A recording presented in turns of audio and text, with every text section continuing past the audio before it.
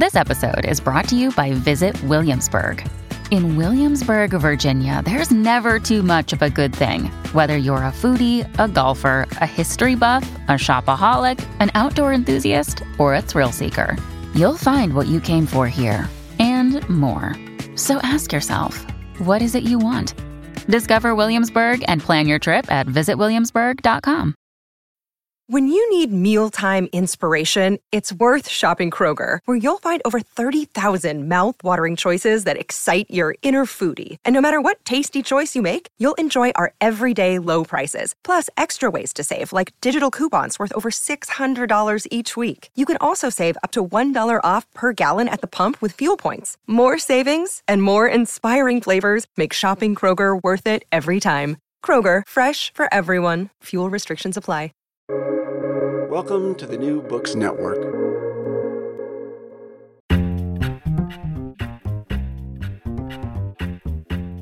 Welcome to the New York Institute for the Humanities podcast, now at the New York Public Library. I'm Robert Boynton. In 1983, 10 years after W.H. Auden's death, the Institute organized a series of readings and discussions of his work. In this episode from The Vault, Edward Mendelsohn, Auden's literary executor, moderates a discussion between Christopher Isherwood and Stephen Spender. Christopher Isherwood has asked me to ask him a question rather than to prepare something. And since Auden was one of the rare writers to take collaboration seriously, I wonder if you could tell us what he was like as a collaborator. Well, I remember some interviewer arriving and asking him, Mr. Auden, how do you and Mr. Isherwood collaborate? And Auden answered with extreme politeness. In other words, we were very good at sort of tentatively making suggestions without ruling out anything else, you know, and it was true. We got along marvelously in this relationship of just sort of throwing something out and kind of stimulating each other. I always felt like a librettist working with a great composer, you know. In other words, I just sort of kept the thing going because there had to be words, you know. I did feel that I was awfully proud of Auden, I can't tell you. I mean, I really was proud of him. And I suppose partly because he was 3 years younger than I was, and he was my sort of wonder child, whiz kid, you know. I was so delighted at his triumph. I remember that very, very well. The whole trouble is, it's very hard to say in a few sentences exactly what it is like being with somebody of that kind. It was a sort of joke between us. I mean, it was almost, as you might say, kind of camp, the idea that he was a great poet. And yet at the same time, of course, we both knew it. And we made a lot of jokes, you know, about the whole thing and about our relationship and everything. That was extremely happy and fruitful. We collaborated really very readily just by sort of rattling off a whole lot of suggestions. In fact, Auden was, if anything, now I come to think of it, rather too easily accepting of any of my suggestions, so I had to watch it, you know. I used to say, now, all right, now you must write a very beautiful passage at this point. You know, he just sat down and wrote one. And, you know, I would take command and say, yes, but now so-and-so must enter, or we were writing these plays together. I think it was a very pleasant collaboration. Whether, of course, it was as valuable as a collaboration of Auden's with somebody else, and of course, as you know, he did collaborate with a number of people from time to time. That's for others to say, not me. You see, we'd been to school together. That was something I could never really forget, and I don't think he did either. We met when he was 10 years old, and it was so strange that. I mean, that sort of, that atmosphere of kind of relaxation and kind of fun together was very curious. It was with us all through our lives. I remember when we we started out for China. It's funny, it's rather a little hard to describe to you, but I remember, you know, we got in the train, we were going to the boat to go to China, and, you know, we were like schoolboys suddenly. There were moments when we felt this kind of thing, that we were having an adventure together, you know, and like kids. That was extraordinary. And always there was a certain sense I felt with Auden, as really with nobody else, of sort of play acting. I mean, Whiston would sort of put on a kind of joke of being a kind of a great poet or something, you know. But it was such, it was all sort of, well, I always come back to the word camp, the most useful word in the English language in my view. We were sort of clowning around, you know, and sort of, it all seemed like a kind of masquerade in a way, the whole thing, you know. Christopher, could I follow up with a question about that trip you were taking and about another kind of collaboration, you and Auden? There is a story, I don't know whether it's true, but it's a fascinating one, that he would come to you during that trip almost daily with a new poem and admired you as the best of his readers. You would go through the poem and cross out all the lines you thought were bad and only leave one, and that he later took all the one-liners, so to speak, and put them together as one poem. I don't know whether that's true, but I was curious about what kind of readings he liked of his poems, what kind of criticism he liked, and what you as a prose writer could learn from him and he from you. Well, with the utmost respect, I really, I felt that he did have a sort of curious streak of masochism in that way. He rather loved being told that something wasn't any good. And he would, you really had to watch him, you know. That was the terrible danger was, you know, especially when he was young. He would just tear these things up. At least I had the sense to realize that he was a major talent, thank goodness. And so quite a lot of stuff was spared, which otherwise might have been destroyed altogether, who knows? Because he was curiously ruthless, especially when he was young.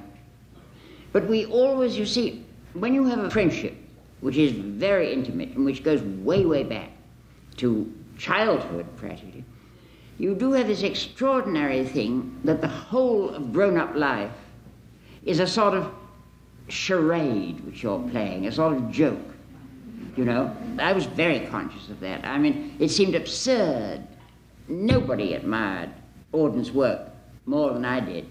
And yet, the idea that he was a great poet was sort of ridiculous at the same time, which of course was very nice, because we sort of had it both ways. I mean, but we weren't solemn about it at all. Christopher, do you think, it seems to me that at some point he changed, and I think that partly why he could accept or send his poems to you and then perhaps put good lines from different bits that you'd approve together and make a new poem out of it, which to me is noticeable. As a matter of fact, even today when I read the poems, I can see him doing this, is because in fact he rather changed his idea of what a poem was. I think that he thought he'd got an idea from T.S. Eliot, I think, that a poem consisted of lines, and they were just sort of strung together, and that what a poem was about was quite unimportant. I mean, poems didn't have to have titles, did they? And then at some point he changed, and I've always wondered quite what, and the poems did become very definitely about something, didn't they? Oh, yes, yes. Well, then, would he do the same thing when they become something about shifting lines from poem to poem? Afterwards, he still did this, did he? Oh, I think so, yes. Of course, obviously, I mean, you know, as we both got older and so on, and I began treating him with the respect to which he was entitled.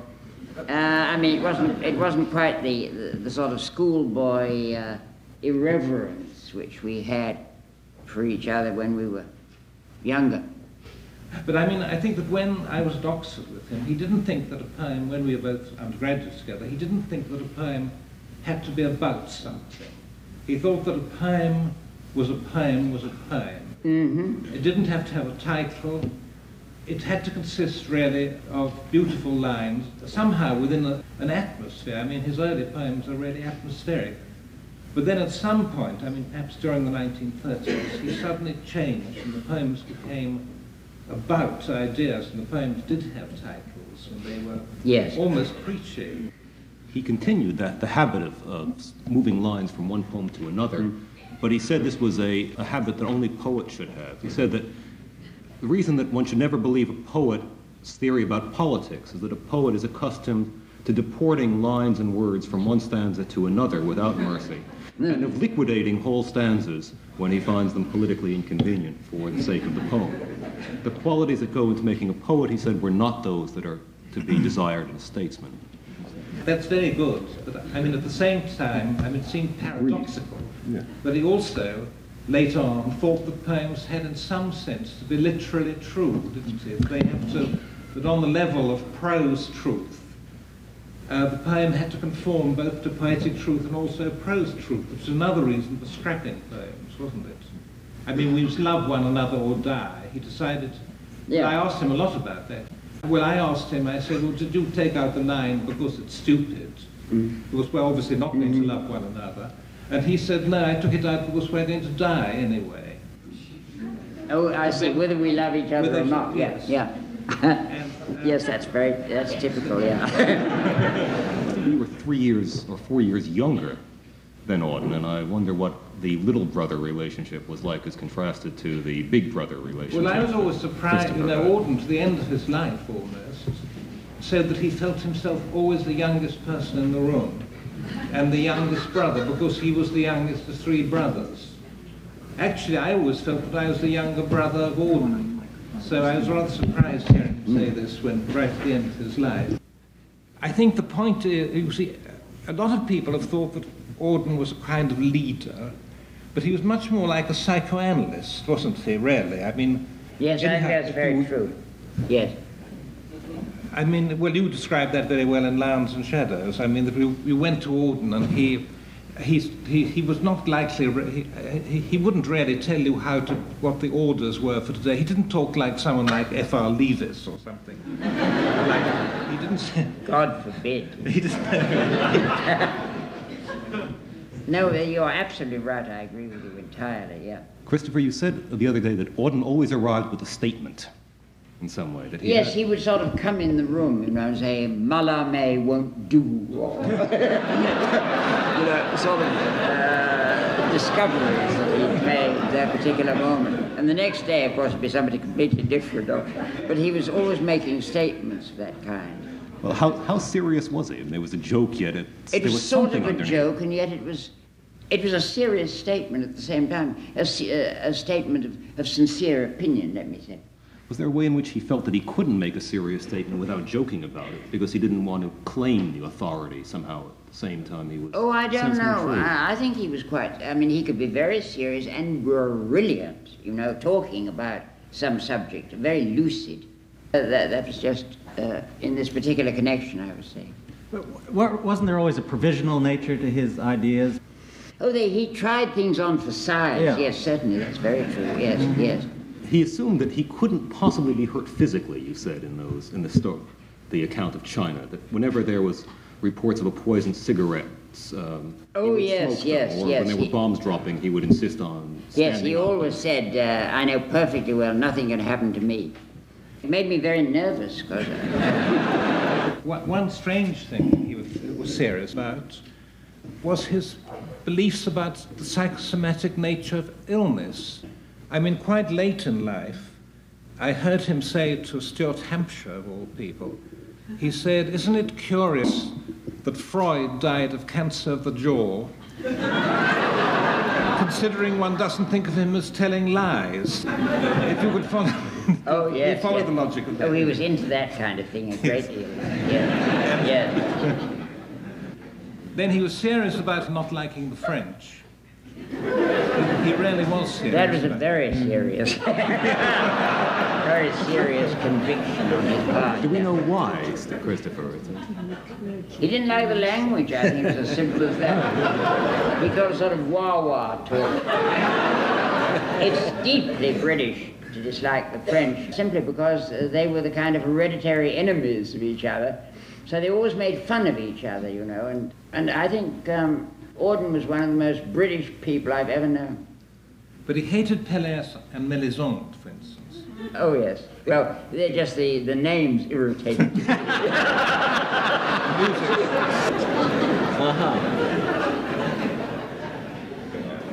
Stephen, I want to pursue your point about Auden as part of world literature. And he seemed to combine the attitude that his poetry shouldn't be translatable because he valued the English language with commitment to translating every language in sight.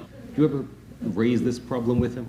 I think one important thing, I don't know, perhaps Mrs. Niebuhr will disagree with this, but Auden did consider that he made himself a tremendous exception. I mean, he'd say things like translations are terrible, and then it was never do them, then he'd immediately do one. I mean, he did, and I also think that he did really think he had a special relation with God. Would you agree? Oh, yes, and his, shall we say, sacerdotal statements, you know, of authority. And God wouldn't like certain things he would tell people. But in the end, God wouldn't mind. It's rather like the Americans are supposed to be with the English, a special relationship. Mr. Isherwood said, one time I was very nervous about, after so many aeroplane crashes, and I'd just seen my husband off to a UNESCO thing, I think, and Whiston, to cheer me up, sent me a marvellous statement and said just what you said. I always tell myself God wouldn't dare. Yes, the lie. Yes, indeed. Well, isn't that very peculiar? I mean, if you compare it, say, with T.S. Eliot, I mean, you can't imagine T.S. Eliot ever saying, I mean, I admire, to the point of idolatry, T.S. Eliot, anyone I admire as much as with Auden, it's T.S. Eliot. But you can't imagine Eliot under any circumstances saying that kind of thing, can you? I mean, somehow in that way his religion was completely different, and that's always rather fascinated me. Oh, they were completely different. Whiston wrote to me and said, I had a wonderful evening with old Possum. After talking affectionately about you and your husband, we discussed piles, that's hemorrhoids, hernias, and I've forgotten all the other diseases, and then went on to something very irreverent. Well, I've never suspect Mr. Eliot writing and telling me the same about Whiston. Mr. Eliot wrote rather like an auntie about Whiston. He was not avuncular. Whiston was avuncular with our children, but Mr. Eliot was rather like a nice spinster aunt. He would write very nice letters and say, I'm so glad you and your husband are seeing a good deal of Whiston and taking such an interest in him, as if he was a small boy, you know, that we were seeing was doing the right thing. And I couldn't see reversing that. I mean, Eliot would not have talked about Miss God, she's black. A statement like that. That statement like that would not... Yes, he was very fond of saying things like that. Yes. I remember the first time that Whiston went to meet T.S. Eliot at the publishing house, Faber and Faber. We were wondering what Eliot would be like. I remember him quoting Emily Dickinson, has it feathers like a bird or breakers like the shore? Silly, that just came in my head. I think there's a way in which the legacy to literary history is the range of subjects he allowed into verse, the range of language. It's easy to forget that no one but Auden would write about bicycles or headlamps or arterial roads or the jokey language without looking down his nose at it, the way poets of a generation just before him might do when they brought this in. Part of a play like The Dog Beneath the Skin, which you worked on, is a wild extravaganza that brings in almost everything from anywhere. As a poet, Eliot said that Auden brought the poetic drama in some way into the 20th century, or made possible 20th century poetic drama. I shuddered, you remember, how irresponsible our attitude was while we were writing that play. I mean, we just put down absolutely anything that occurred to us. It was a miracle that it worked even as well as it did.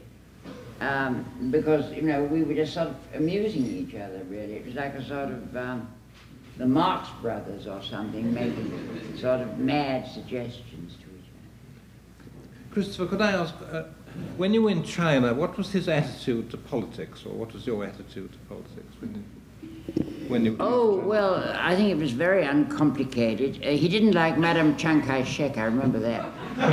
He thoroughly disapproved of her. He thought she was kind of phony.